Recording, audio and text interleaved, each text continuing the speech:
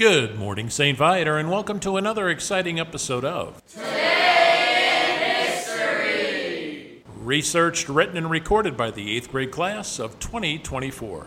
Good morning, St. Viator. Welcome to another exciting episode of Today in History with Diane and Maggie. Today is February 27th. Hey, do you want to hear the bad news or the good news?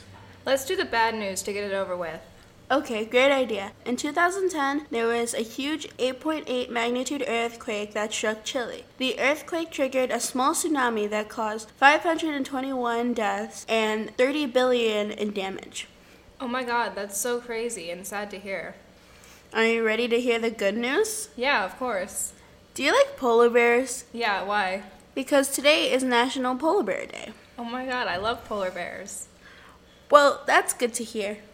Well, let's move on to the next fact. Well, guess whose birthday is today? I don't know, tell me. Today is actress Elizabeth Taylor's birthday. She was born today in 1932.